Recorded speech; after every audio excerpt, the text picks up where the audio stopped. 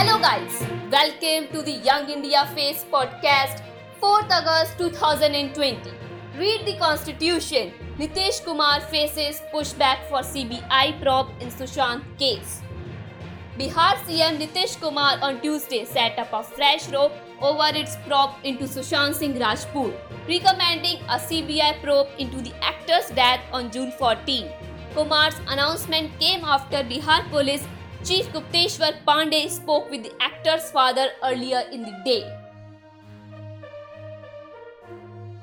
Explained the significance of having the Oxford phase 3rd vaccine trials in India.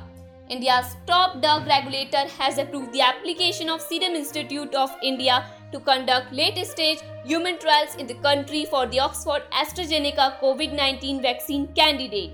While the vaccine is already being tested in other countries, it is important for India to be a part of these global trials. Jammu Kashmir reserved 4% seats in engineering medical colleges for students from Ladakh.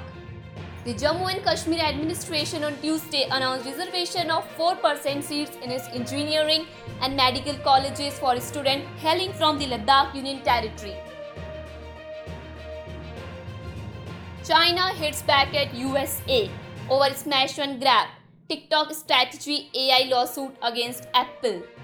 Over the past week, reports emerged about ByteDance looking to sell its USA operations of viral social media app TikTok to an American company, with Microsoft emerging as frontrunners. The app, which rose to viral fame across the world, has faced considerable setback in recent times, with the service being banned in India following a government directive.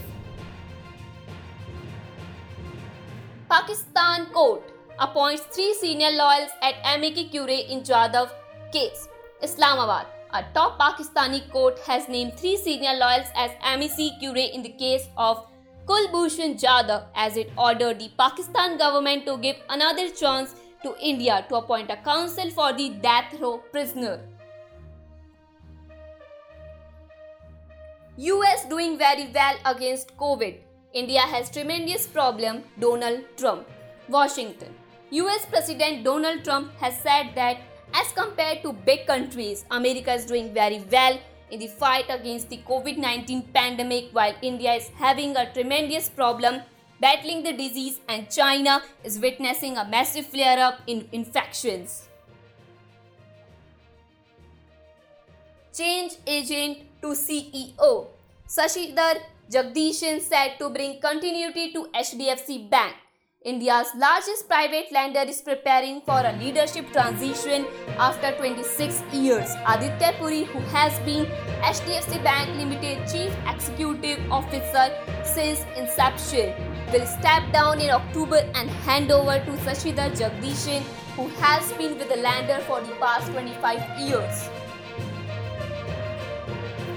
Elon Musk SpaceX shows how extreme science can work. As COVID-19 cases rise worldwide, even in countries that had appeared to have tamed the spread earlier, few government actions supposedly drawn from science seems to make sense. Nearly 10th month after the first COVID-19 death in Wuhan, China is still no cure. Several vaccines have entered trial, but no one knows when one will be available for mass distribution. Remembering Kishore Kumar, unforgettable jewels from India's greatest playback singer. India's movie industry is blessed with countless talented playback singers. However, no one is as popular and recognized as Kishore Kumar.